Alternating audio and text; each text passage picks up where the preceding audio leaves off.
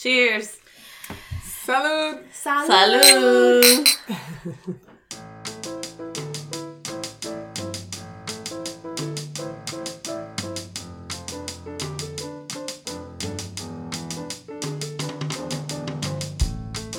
Hello, and welcome to Las Doctoras podcast, bringing you conversations about race, gender, sexuality, reproductive justice, and so much more. I am Dr. Renee Lemus, gender pronouns she, her.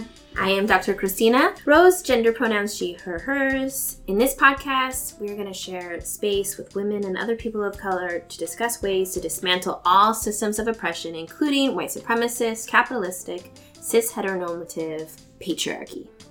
We imagine ourselves sitting at the table in our abuelita's house, sharing a pot of frijoles de la olla and chasing that with a shot of tequila, all while thinking up revolutionary ideas. That's the sentiment we hope to bring you, and we invite you to join us on this journey. Bienvenidos.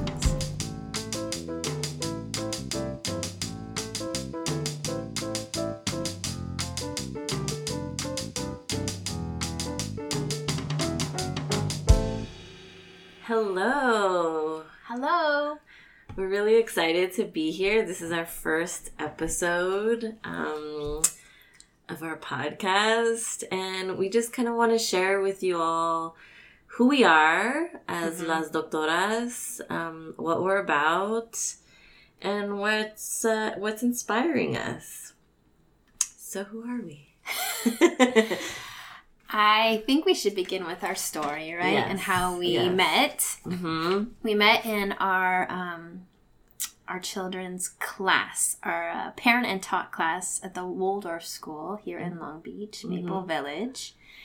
And we were out on the playground, and our kids kind of playing, and I think I asked you, or you asked me what his name was. Right? And I said Santos. And then I remember asking you. And I said Jaguar or Jaguar. You said Jaguar. Jaguar. Oh, good, I did. And I was like, all right. I was like, all right, this is legit. I was like, oh, Santos. That means I can, come back with... For sure. And then what happened? I don't know if... I think someone told me that you teach women's studies, gender studies. I think so. I feel like I came to you with that conversation knowing that you already did that. And I was... okay. And had this sense of, oh, I do that too. Yeah, where are you at? It was one of those... I felt like it was... In my recollection, it was one of those, silly moments, what do you do? Mm-hmm. I'm a professor. Mm-hmm. I'm a professor, too. What do you teach? Women's studies. Oh, I do, too. Where? Casa de LA. I was like, oh, I teach at Dominguez Hills. Yeah, it was for me, it was just it was, and I felt like I did feel a sense of, somebody who gets it, on so many different levels, right? There was an immediate sense of, just feeling comfortable. Then when we heard any of the Waldorf songs that are subtly racist or sexist, we could just look at each other and be like, note to self. That one. Yeah. And then I think we just kind of ended up running in the same circles after that. It was really quickly that we found out we had a lot of similar acquaintances, I think. I think very soon after that, I was invited, and you were already a part of the Latina Mothers Collaborative, and I was like, oh, you're here. Yeah. Of course you would be. Yeah. It was all within months, or even weeks, I think. Yeah. Maybe within a month. And then I just feel like from there, we kind of, because we were working together in that capacity, working with Latina Mothers Collaborative, seeing each other every week at our son's school. Yeah, we just kind of created a friendship that has been evolving ever since. Very much so, right? Yeah. To find someone that we have all these little different markers that are similar. Oh, you grew up in Pico. I grew up in Whittier. Yeah. Our moms were both hairdressers. That's right. Our dads both for the sheriffs. Oh. Yeah. I know, we both went to private religious schools. I went to Catholic school. You went to Christian school. Mm-hmm. Yeah. We had very, very similar upbringings. So yeah, I think there was a fast friendship there. But also definitely that grounding in like academia, right? Especially now, because it's such a part of our life, both our academic work and our mother work, too. Mm-hmm. So why don't you tell us about your academic world? Where'd you go to school? Yeah. What'd you do? I got my doctorate in 2014. I got it from the California Institute of Integral Studies, which is in San Francisco. It is it is a pretty radical school. I have a PhD in women's spirituality.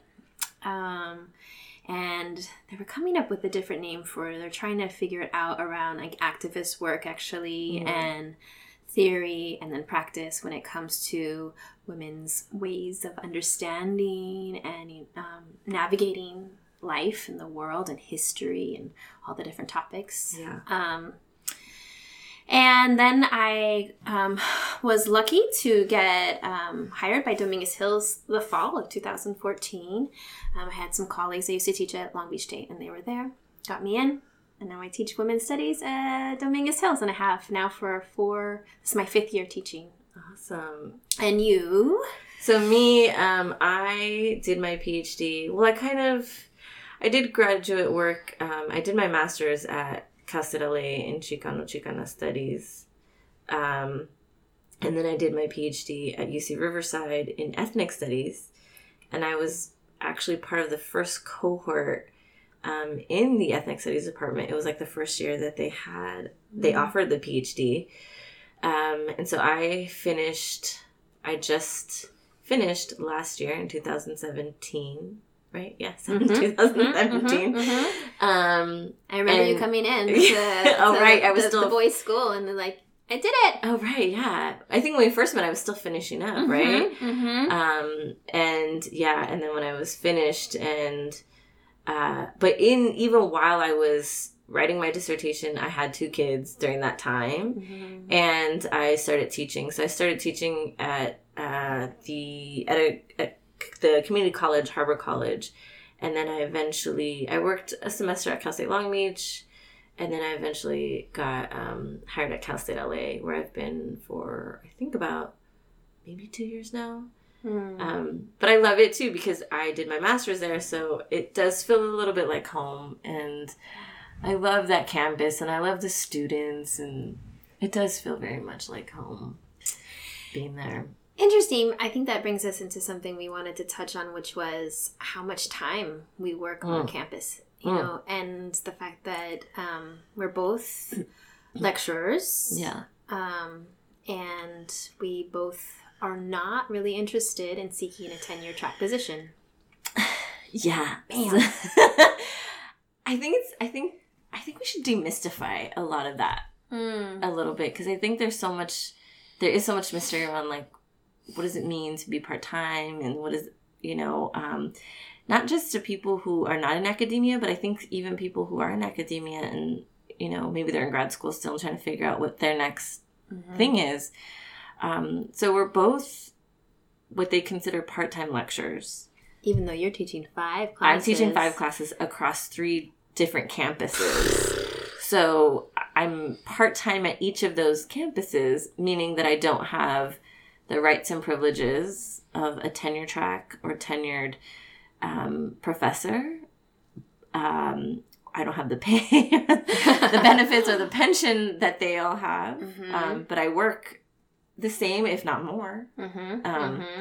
And so, that's kind of, I always say that's the adjunct hustle, right? There's a lot of people who are part-time that work part-time at different campuses. And so you're driving, from campus to campus, either in the same day. I mean, I know people who are driving to 3 different campuses on the same day. I usually only work at 2 campuses on one day and then another on another day. But it's real, and it's exhausting. This is the first time I've taught 5 classes. Before this, I've taught maybe 4. 3 or 4 was about my average.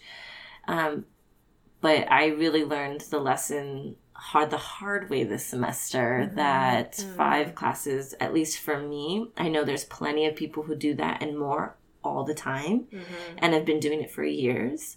But for me, it's just not sustainable. I just, not for the kind of, life that I want to live, and also really also just for my own mental health.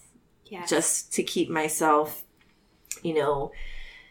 not in a state of like spiraling, and I think I shared with you before, I was on campus and I saw a professor that I had, and this is a male professor, but still, and he's gotta be in his 60s, maybe 70s.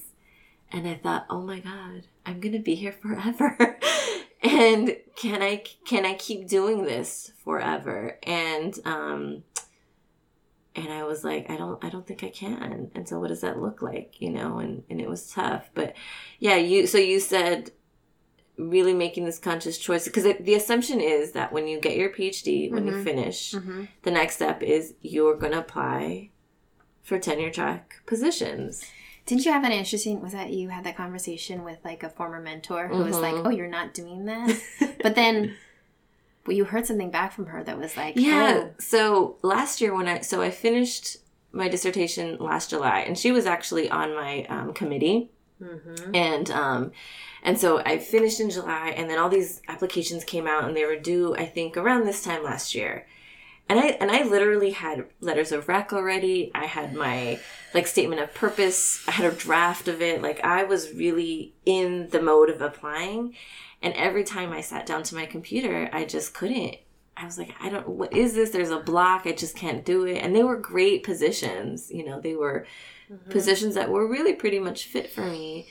And I remember calling her one time and saying, I don't know if I want to do this. And it was weird. She goes, do you just need somebody to give you permission not to apply? And I said, yes. And she said, then I'll give you permission to just take a break. And I was like, ugh. It literally felt like a huge weight was lifted. I mean, I had just spent 8 years, in grad school, 5 of which I was writing a dissertation, and in the middle of all that, having kids and all this other stuff going on. And I really hadn't had a break. And so it was really nice to get that break. But then once I was like, okay, I don't have to apply, I eventually was like, I don't think I'm going to apply ever. That's so big. I love that. I don't know if I haven't quite said that, but it's how I envision my life. I feel like I got my degree, I got my job, and then just a year later, just in time to get that maternity leave. Thank God. Thank Goddess. I had a child, and it's very important to me to spend time with my child. And I feel like it's such a big thing, ancestors' wildest dream, to be able to work in the field that I love and then to also spend time with my child. Yeah. I don't think that's in any of my female ancestors or my male ancestors, any of their stories. I always push back on having more classes every semester. I get offered from different programs and departments, and I'm like, no, I really think with 2, I'm at the poverty line, but I have health insurance. Yeah.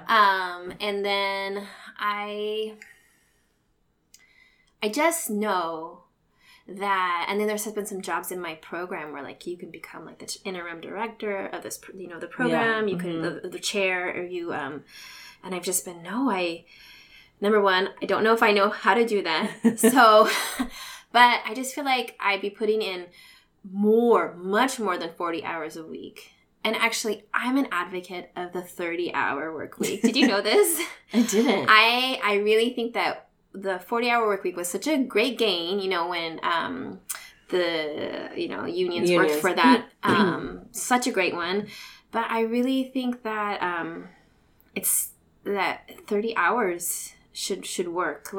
Really act being an advocate for less work or more work at home, more valuing of the work that we do outside of the labor force, and really dismantling, that system that says, your work is way over here. You spend a lot of time commuting. You live in your, little box on the hillside.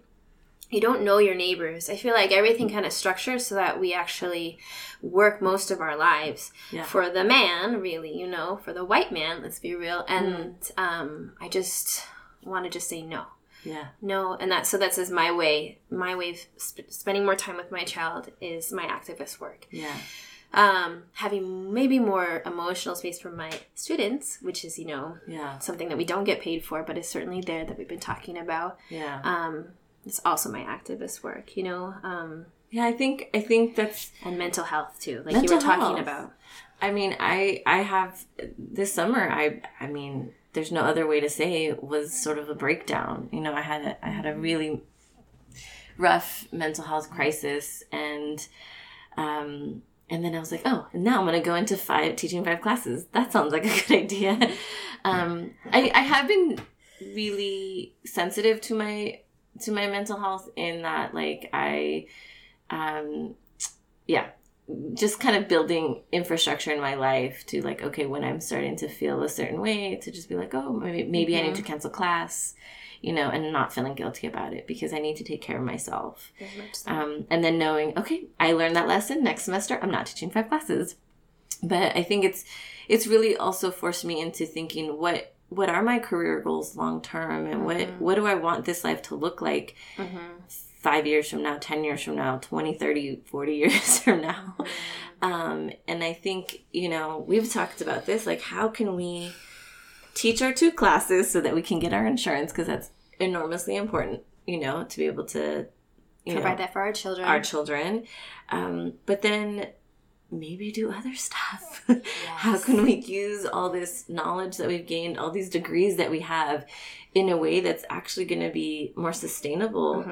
Not just financially, but emotionally, spiritually, and, like you said, gonna provide a life where we can spend time with our kids, right? Because I think we see that for us, time with our kids is part of our activist work, right? It's not like we're doing our, because we both work in gender studies, inherently the work that we do is activist work.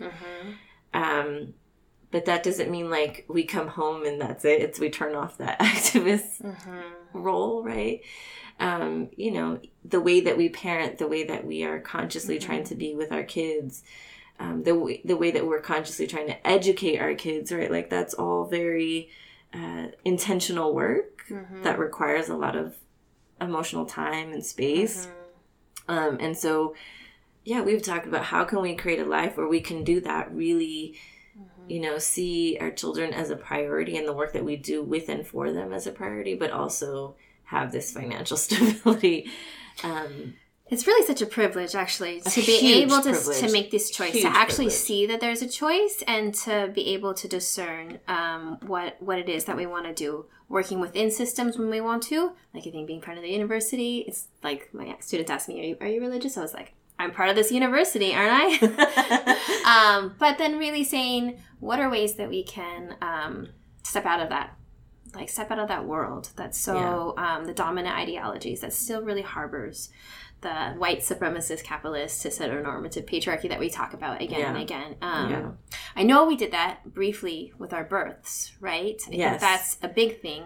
Giving birth outside of the hospital was a very strategic move, I think, for both of us. And I think that's also been another point of bonding for us, right? That we both had out-of-hospital births. You had a home birth. I had one home birth and one birth center birth.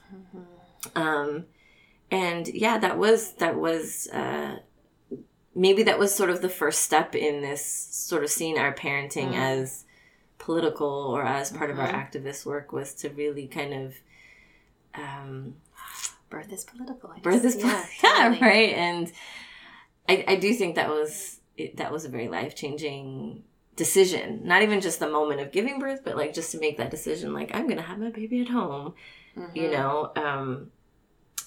Again, what an awesome privilege, and like being able to make that choice and to be able to like reflect on our birth stories with pride, and with a feeling of safety and a feeling of feeling heard and understood, instead of being coerced or neglected. And I think that brings us to our podcast. Yes. I think that's a really good transition to think about, like, why are we doing this podcast? If birth is political, mothering is political. Bleeding is political, right? This is our Flow series. Yeah. Yes. Yeah. So we're really, I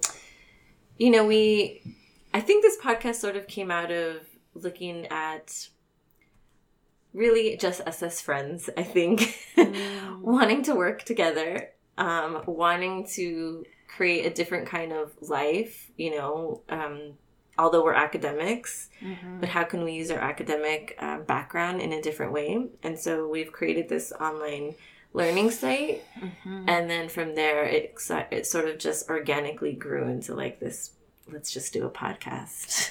I mean, I can say that I feel like this is a dream come true. I feel like I wanted this for like 6 months or something like that. I was like, come on, let's just do it. But now we have a really, I think, it's like a full circle, really, the sense of being able to talk through the podcast medium, whatever, to the interwebs, but also to really, invite people into our first course. Yeah. And that's what we hope that, we can just kind of have, or interviewing. Okay, so this first, I think we imagine this to be a first series, right? Being the flow series. So the next few episodes, really emphasizing our first course, which is Reclaiming Our Cycles, an Introduction to the History, Theory, and Practice of Menstruation. I've said it like a million times. But yeah, so who are we thinking interviewing? Or like... In general, I think we want to bring in, I think they could be pretty self-identified, radical, mujeres with an X, to really highlight the work that's already going on, like in our community and the conversations that we're having, which, I mean, I'm so grateful, gosh. Yeah. On the daily, with different people in our community that inspire me, inspire us, challenge us, and I think deepen this work. And so that's where we begin with this first one today. Yeah. So we're excited to be bringing you this podcast, excited to be bringing you the next few episodes focusing on our flow and menstruation, and definitely this first episode. I do want to give a little context that it's been a journey. Just creating this first episode. It's all a learning process for us. We've never done a podcast before, and so we're like just kind of trying to figure it out as we go along. So we had to record it several times. One time the audio was really bad. Another time it disappeared magically into thin air. We somehow enjoyed each time recording. So just see it towards the work of breaking generational trauma again and again. Yeah, so we finally were able to record our first interview, and we're really excited to be bringing you that. So, yeah, we look forward to being here.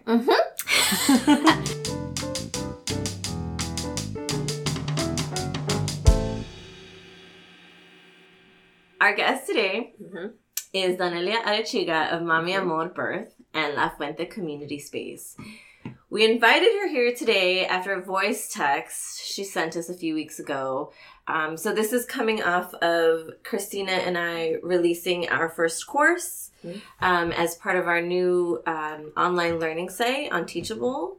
So you can find us, lasdoctoras.teachable.com. And the name of our first course is Reclaiming Our Cycles, an Introduction to the History, Theory, and Practice of Menstruation. And we're really excited about bringing this course, and it's just brought up, a lot of stuff for us. We actually did this as part of an in-person event back in May with Latina Mothers Collaborative. I want our guest to introduce herself and her work, and then we'll get into our topic. Awesome. Welcome. Thank you.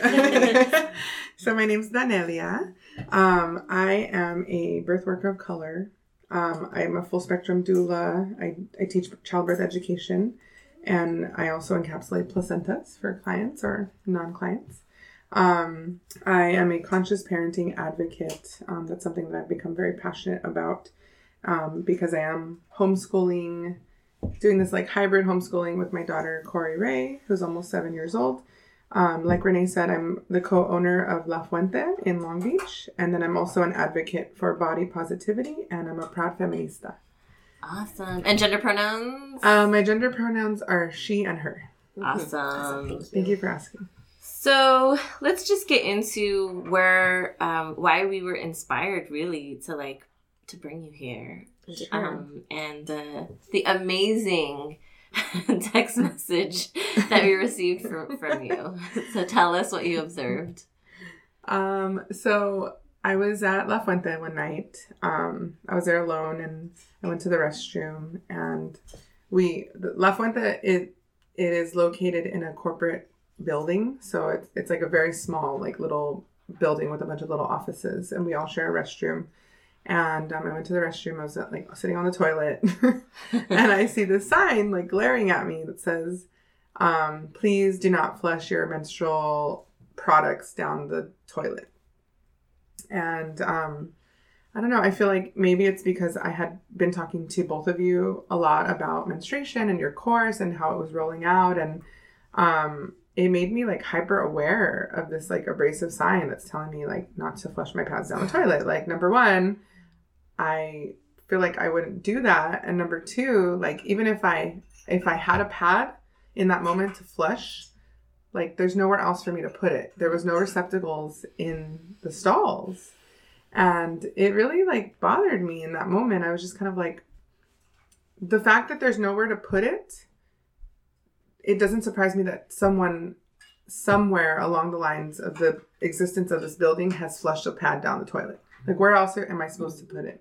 And so it started kind of igniting this like other idea, this other conversation of like the fact that there's also a lot of shame ingrained in menstruation. Like the fact that some woman somewhere had a pad and didn't feel comfortable exiting the stall with it. So instead she chose to flush it, which is probably why this sign exists, right? And we see these signs everywhere. It's not just there, but more than anything, I feel like in a space that we've tried to create at La Fuente, it should be like, for me, I'm exiting like this very like safe space that we've created. And then we go to the restroom and it's like, that's the world telling us like, we don't want to see your pads. We don't want to see your period. We don't want to hear about it. Just like get rid of it and don't make it our problem.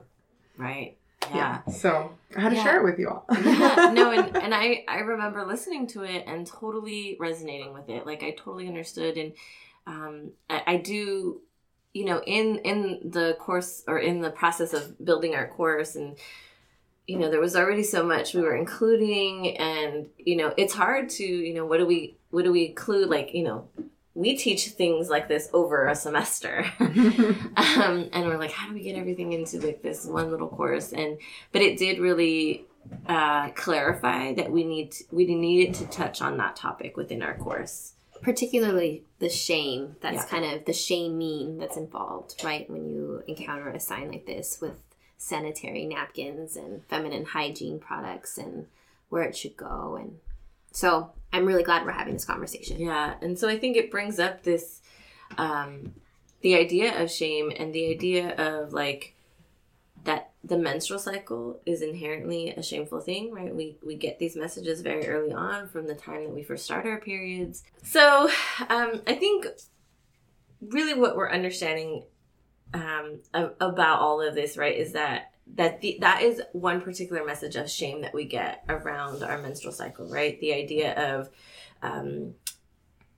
even just the what they're called sanitary napkins, feminine hygiene, right? This perception that it needs to be cleaned or it needs to be, you know, or that the perception of that menstruation is inherently dirty. And that's a shameful message that we get.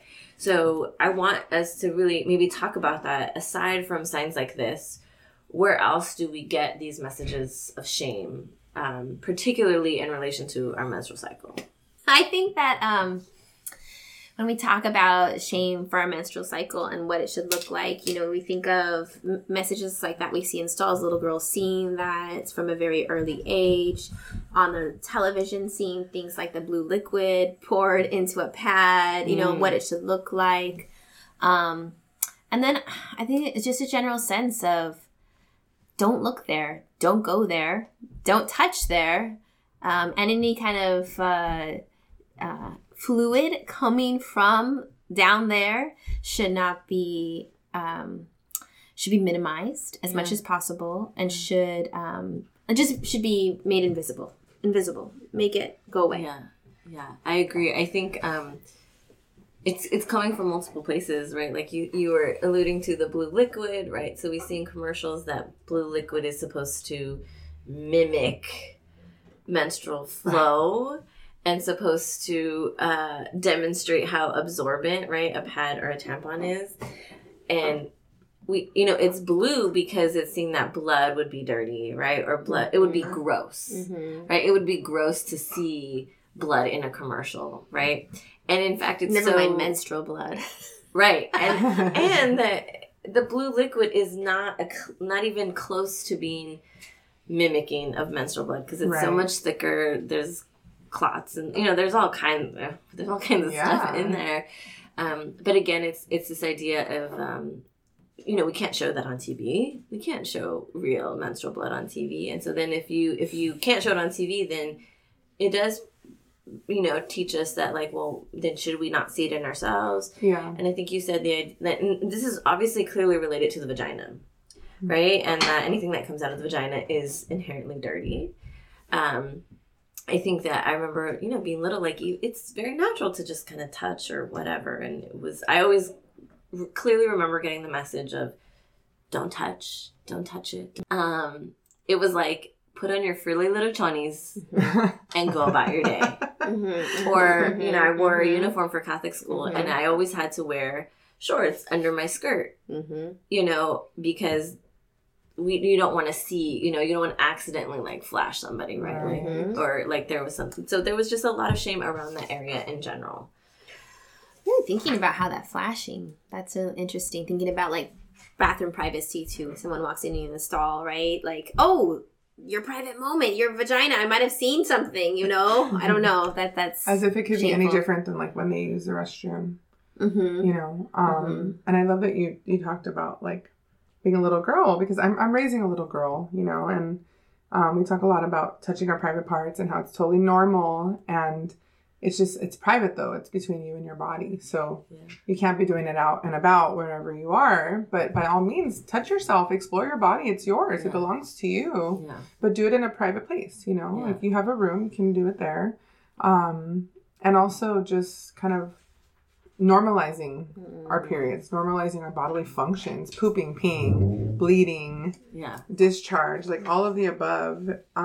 It's so important to just normalize it and make it very much a normal part of your day, you know, so that the shame doesn't exist with our little ones. But I think as adults, like, we're still trying to unlearn the shame that we've acquired over time, maybe from our parents, maybe from society. I mean, it can come from so many different places, but in particular, I know, like, the first form of shame I experienced was like the first time I started my period. When I started my period, I was going into 6th grade, and it was the summer before 6th grade, and I was home alone, and I called my mom to tell her, like, Mom, I started my period. And she was like, oh, cool. Go upstairs and look in the cabinet and find the box of tampons and read the instructions. And I was like, really? Like, that's it? The only advice you can give me right now? Like, this is, even I knew in that moment that this was a big deal, like, I realized in that moment that my whole life was going to change, because now this is a new thing I have to take on, but as an adult now, I understand, like, maybe my mom didn't have that kind of relationship with her mom where they talked about periods, they talked about bodily functions, they talked about the vagina, and they used the appropriate word, that's a whole other podcast episode. But no, for sure. I think that's a huge, I mean, I really have to do work to deconstruct the proper, using the proper words. Like, it really takes me effort to do that with my kids, because that was never done with me. And it does that, this is what we're trying to, I think, demonstrate here, right? Is that it's a complex picture that we're given at a very early age of how, like, these are all reinforcing shame in small ways, but they're cumulative. Right. And it's continuously reinforcing over and over that message of you know, shame around our vaginas in general, but then particularly when we start to menstruate. And so I wonder if we can then get into talking about how we begin to process that shame, like, or how have we internalized that shame, and how does it resonate so deeply within us that it manifests in other ways? Like, what other ways do we see that, you know, like we've learned these messages of shame so young, and what impact has that had on us? I had a friend who recently sent me an image on Instagram, and it was like a side by side, and it was like how I feel when I'm on my period, and it was like the image of a person, like the back of them, and it was like a big old like stain in their butt, like a blood stain on their butt, and it was like how it actually looks, and it's like nothing, you know. And I feel like that even now learning my cycle, learning when I'm gonna get my cycle, learning how my flow is, learning how many days it lasts, like I still worry that I'm gonna bleed out and that someone's gonna see, like, and it freaks me out still to this day, you know. Like, and I think that shame goes so deep. Like, even if you've done work to kind of like deconstruct all of this and make sense of it and feel more comfortable and more confident about it, there's still that shame that like, oh my gosh, someone's gonna know I'm on my period and they're gonna see it. Forget like I'm on my period. Like, I feel like we've come to a place where like now we can acknowledge like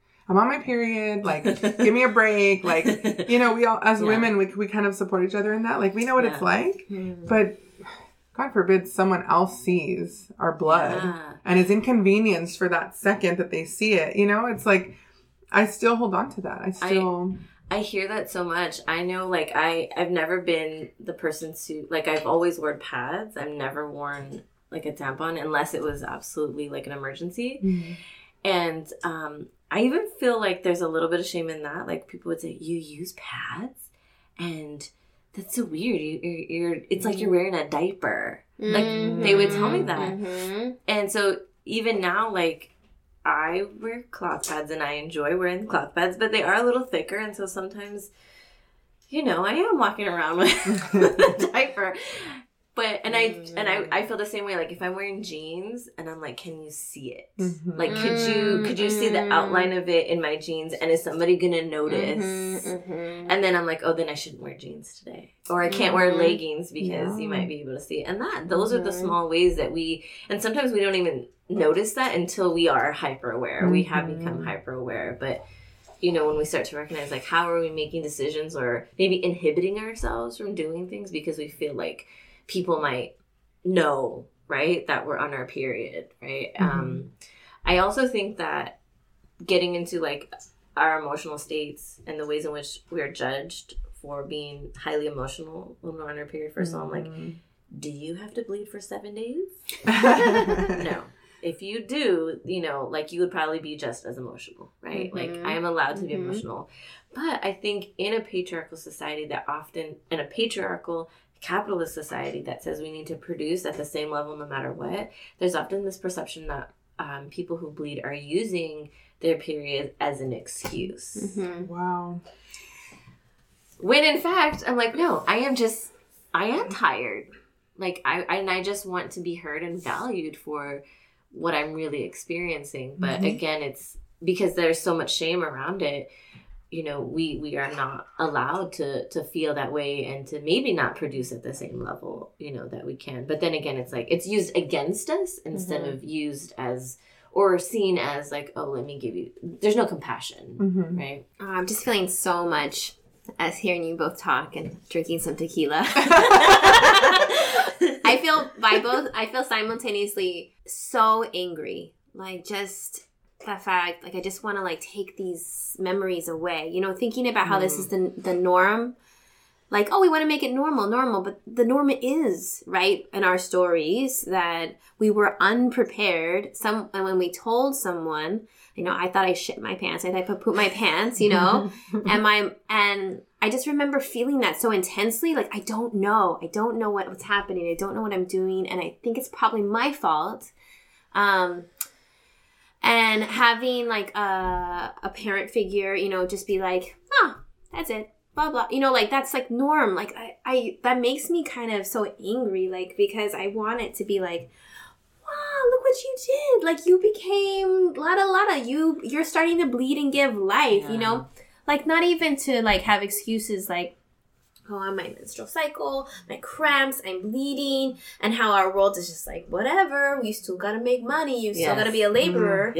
But then our bodies are doing something amazing, right? This is like the life, this is our future. And so there's some part of me that's just like, just hella angry right now about this. But the other part is, I'm shaming myself in this very moment, thinking about ways in which, like, if I have cloth pads, sometimes I use them, and if they're sticking out in the back, I'm just like, oh my God, no one's going to see that. I'd be like, instead, I could have been just like, if they said, hey, you got something in your tushy, I don't even know what they would say. I have a 3-year-old, right? I'd be like, yeah, I'm bleeding, you know? I think could be my response, given that I teach gender studies. I feel like probably anything could be my response and they would be shocked, right? But just recognizing how those messages are just there, and how I do wear black when I'm bleeding. Ooh, interesting. Dark color. I wear dark color so it can't be seen. How I do some free bleeding, which is something we've talked about, you know, where you just kind of, at the very end of my cycle, I just let it go, and then it gets on my underwear, and I don't care, like, on some level, but I would if someone saw. And I really want to just, I hope in this podcast, just kind of meet that head on and be like, it's okay. That's more than okay. I mean, I remember being in spaces. I have this one clear memory of, so my mom is a hairdresser, and so she had a salon for a lot of years. And so I grew up in a salon. Like, I spent a lot of my time there. And I remember one time, like, I was just really tired. I didn't know my period was coming, but I was just really tired, and I fell asleep, like, literally, like, sitting up in a chair in the back room.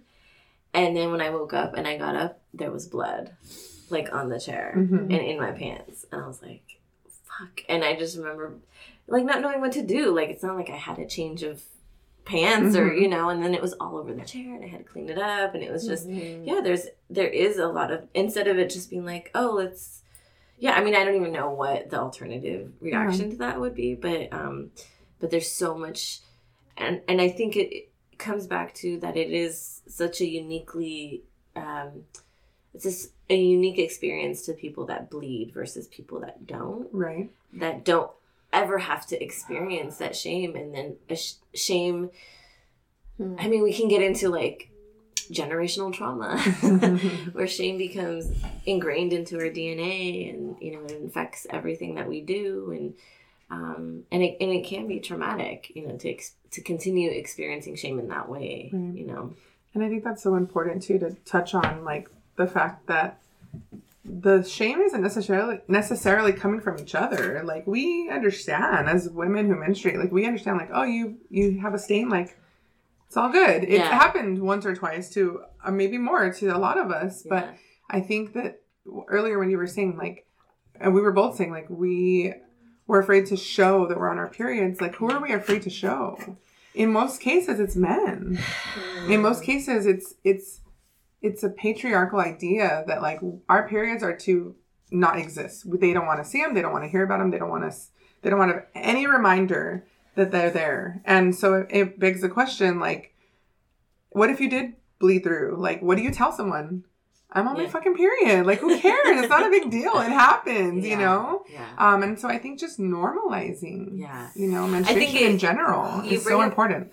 You bring up a really interesting topic there, and it makes me think of the ways in which sex ed is taught, right? That it's broken up by gender, right? Gender binary gender. Right. Right? So it's like boys and girls, and so girls learn about menstruation and boys don't.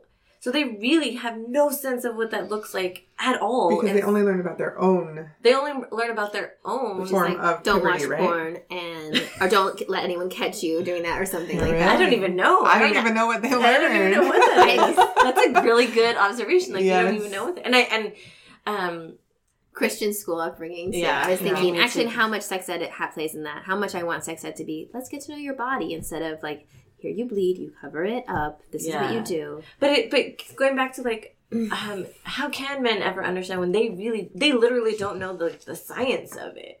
Right, like they don't even understand like the anatomy and physiology. The anatomy of it. They have no sense of what that is.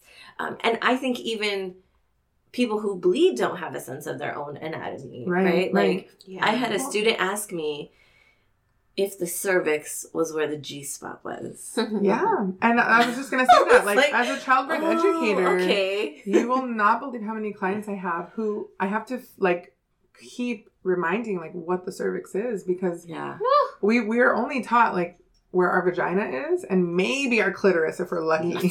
You know, not even to mention the cervix at all. Yeah, that's really, really fascinating. Yeah. So I think this is a good time to take a break. So much more to say. There's so much more to say. We're going to take a break and we'll come back. This episode is brought to you by the donations of the following sponsors. Esteban Adame, who created the music for our introduction, as well as Danelia Arechiga, who helped us in the creation of our online learning site. And please don't forget about our online learning site at lasdoctoras.teachable.com, where you can get access to our first course, Reclaiming Our Cycles, an Introduction to the History, Theory, and Practice of Menstruation. Our extended introductory discount, is still available, so don't miss out. Thank you. Welcome back. Welcome back. We are going to shift the conversation a little bit. Really grateful for that first part and just so much we could say. I know we just like paused and talked about like bloodletting and men and honor and things like that. And I'm just continuing past that point to talk about how we are reclaiming our menstrual cycle, how we're claiming our own bodies, our own cycles. And I want to begin by just asking Danelia, what is it that you use to collect your blood, or what menstrual products do you use? Yeah. So my cycle is about, my menstrual cycle is about 4 days long. Mm-hmm. So it's pretty short. From what I've heard from other women is like, it's on the short side. And interestingly enough, when I was on birth control once upon a time, it was like significantly longer and heavier, which is why I've gotten completely off of it, because it totally took a toll on my hormones. But to answer your question, the first day and the last day, I free bleed.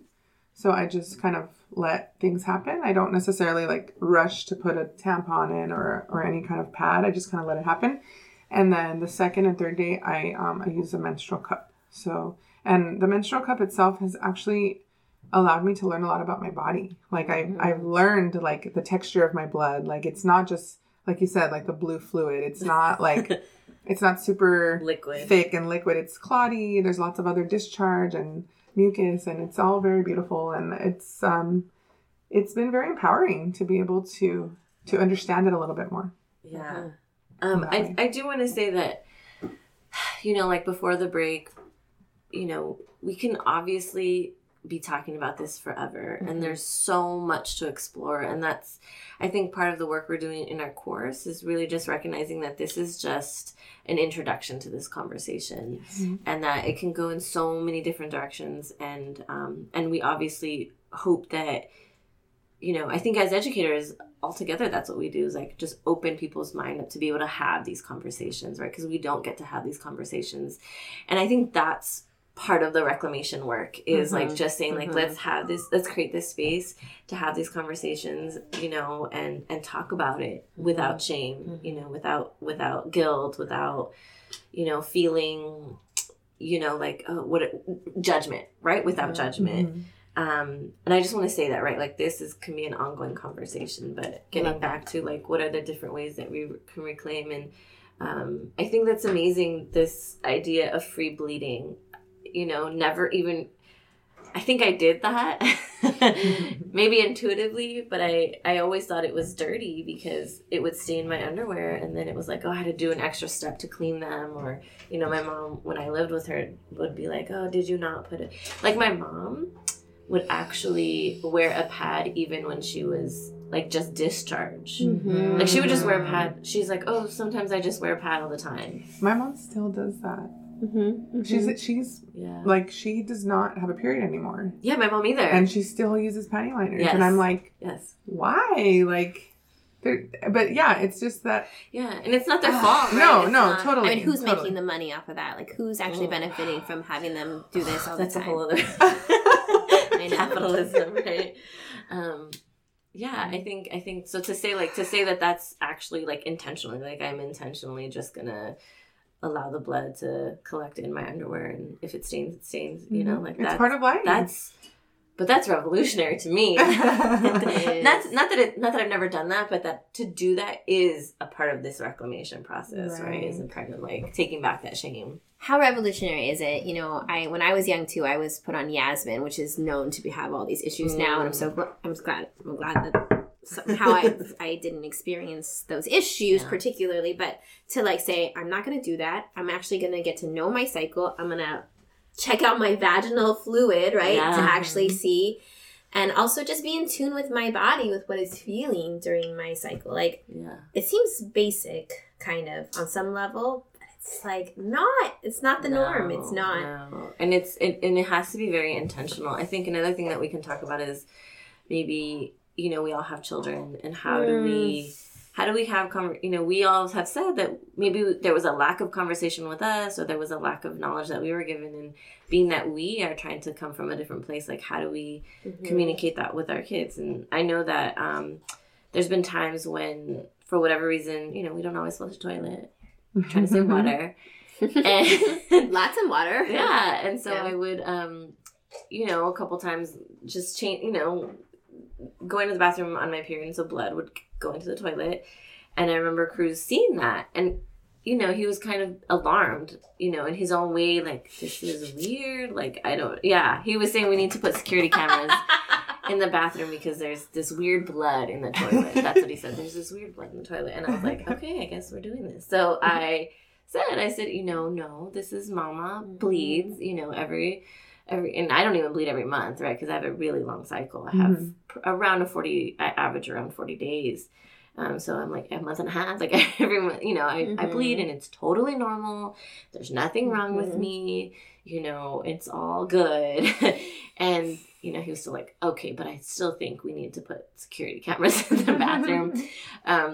But I remember feeling the shame came up for me in that moment. Like, oh, I shouldn't talk about this, right? The shame was telling me you should not talk about this to your 5-year-old son.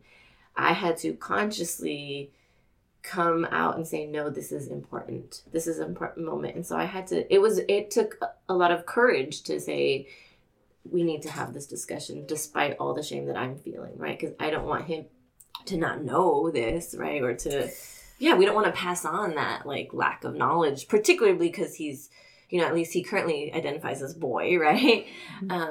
But either way, right, he won't menstruate, and so it's not going to be something that he necessarily is going to have experience with. So it's important for him to know that that's there. And so I feel like that's a part of the way I'm trying to change that conversation, right? And I think you're also changing the way that people who identify as men sympathize maybe with women who menstruate, right? Because there's also this like stigma of like, I know you're menstruating, but I don't want to hear about it. I don't want to see it. And like, you better not act emotional because of it. You know, like I don't want to suffer the consequences of it all. And so just learning like empathy, you know, and again, the normalization of it all. In my case, I'm raising a daughter, and it's been very normalized in our home. You know, we have an open door policy in the house, not on purpose, but that's just kind of how it is because it's just the two of us.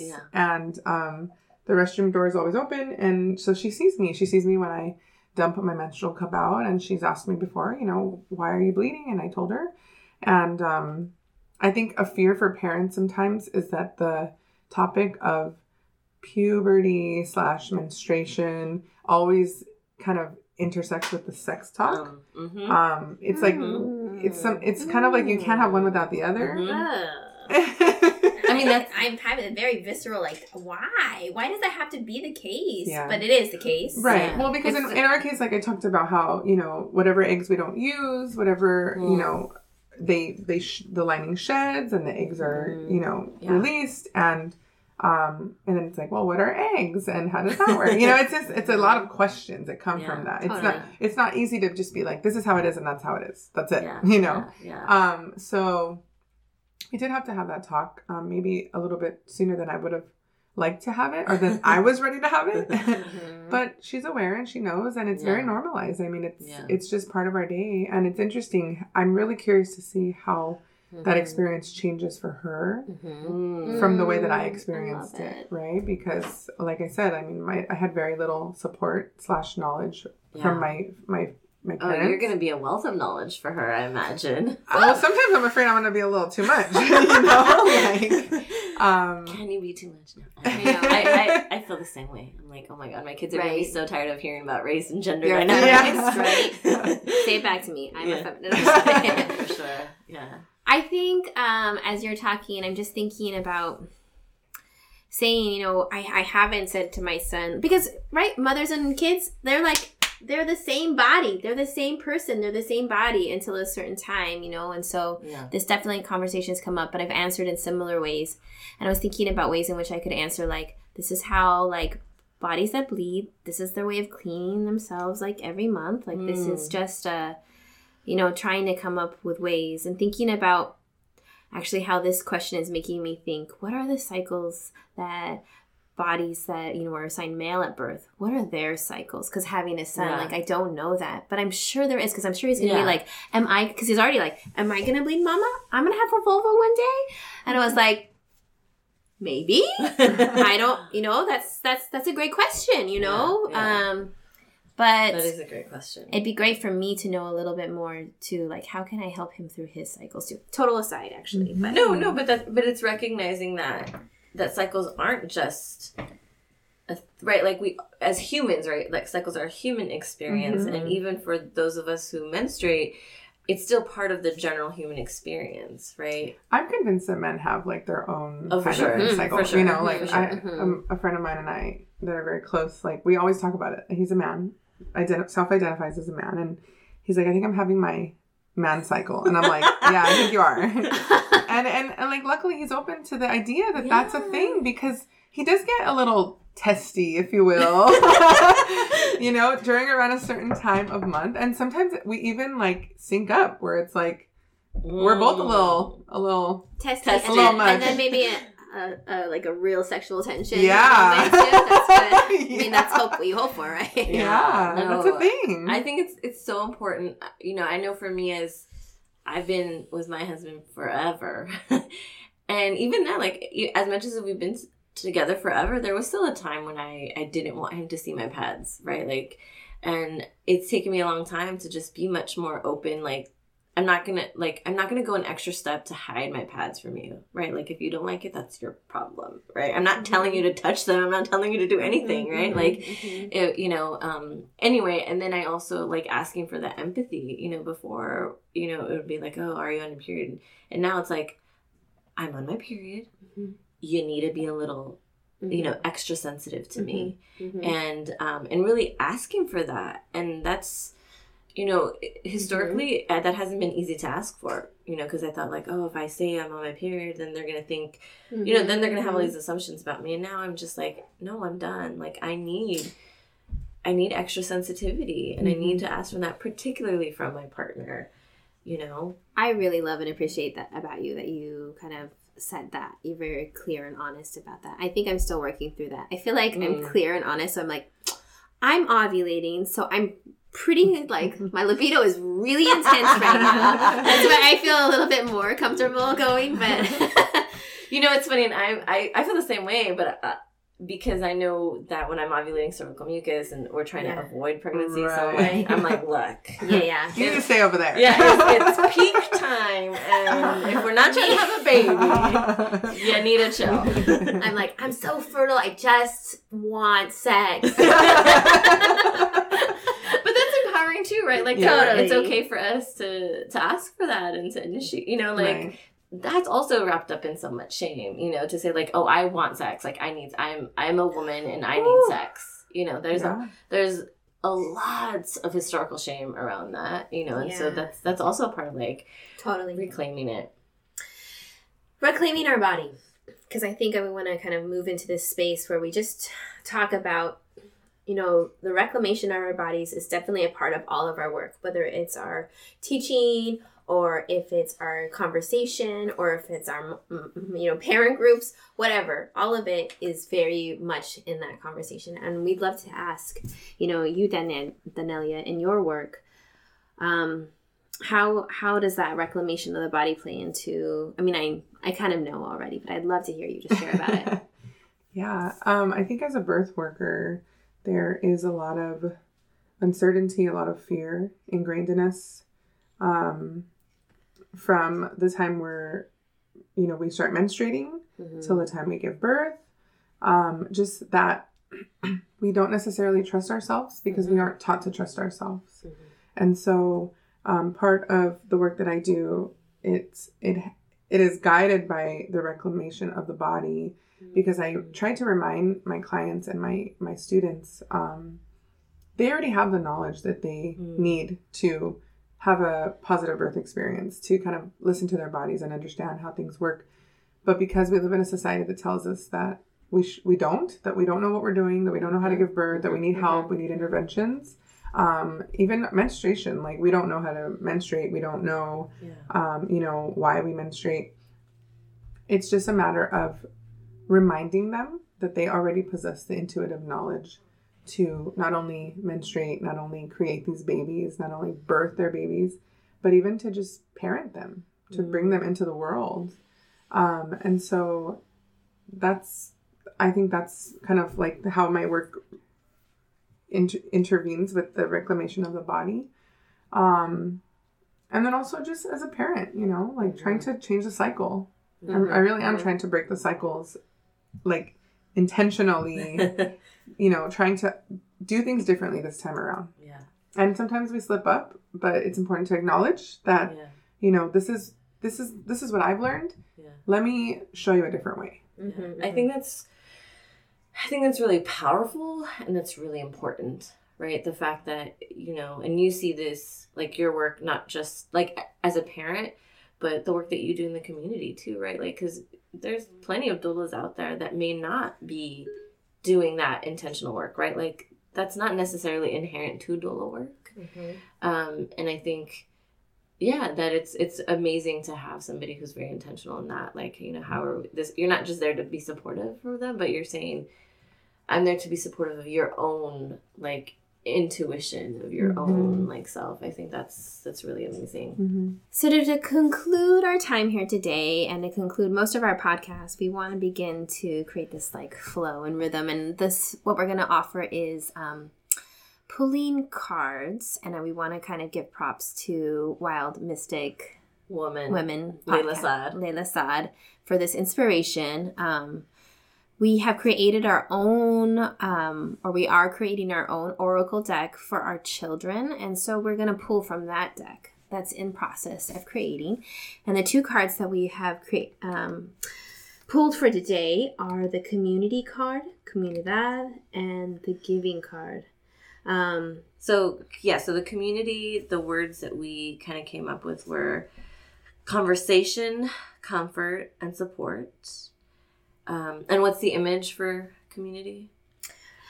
It is a painting, a watercolor of the ceramic, people holding hands, the candle. Friends. What is it called? It's called the Circle of Friends. Circle of Friends. Yes. And so our other card that we pulled was the giving card, and it is a hand outstretched, offering what is in the hand. And so our words are offering, service, and abundance. So we want to ask you, Danelia, is what does community mean to you, and in what ways do you give? Community is very important to me. So I definitely resonate with the idea that community is like your chosen family, right? Because community is people that you choose to surround yourself with for a common purpose, for a common good. And I definitely lately have been finding myself devoting a lot of time and energy into cultivating a community of people who can have conversations like the ones we've just had, you know, right now in this very moment, like you are all my community because we've created a safe space to share these very intimate, important topics with each other. So yeah, that's really what encapsulates community for me, is just like a safe space with people that you choose to be with for a common good. I love that you posted about that on your Instagram feed recently. Yeah. So go check out. I had to share your image too because it was so beautiful. Thank you. And then when it comes to giving, I feel like this is always a really hard topic for me because I always feel like I'm taking from others. I feel like I'm very supported and I'm very, very blessed to be as supported as I am. I often find it hard to identify where I give because I do depend so heavily on my community. But then I also have to place myself in that circle of community for others. So maybe, you know, I'm one of many community members for other people, like for my clients, for my friends, for my students. I'm a resource in many ways. And if anything, I'd like to see myself giving just of myself, just being an ear, being a listening ear, being someone who's willing to listen and absorb maybe some of the traumas that my clients have experienced, absorb some of the, you know, the violence that they've experienced in hospitals. I mean, that's realistically, that's what a lot of my clients experience, which is why they come to me for doula services after they've had like a traumatic experience. So, so I would say that's kind of my form of giving. Yeah. You have been such a resource for us. We've been very grateful for the expertise that you've brought into our lives. And I also want to just say the gift of your Dia de los Muertos gathering at your home. Such a gift to me. Thank you. Thank you. Okay, so why don't we'll wrap up here and tell us where people can find you and get in contact with you. Sure. So you can find me on my website. It's mamiamorbirth.com. So it's MAMI and then the word amor, AMOR, birth.com. And then my Instagram handle is at mamiamorbirth as well. So you can find me there. Awesome. Yes. Oh, and don't forget about La Fuente. You can also follow La Fuente at La Fuente LB. Well, just to conclude, thank you. Muchísimas gracias for everything, for being here with us. Thank you for having me. Until next time. Bye.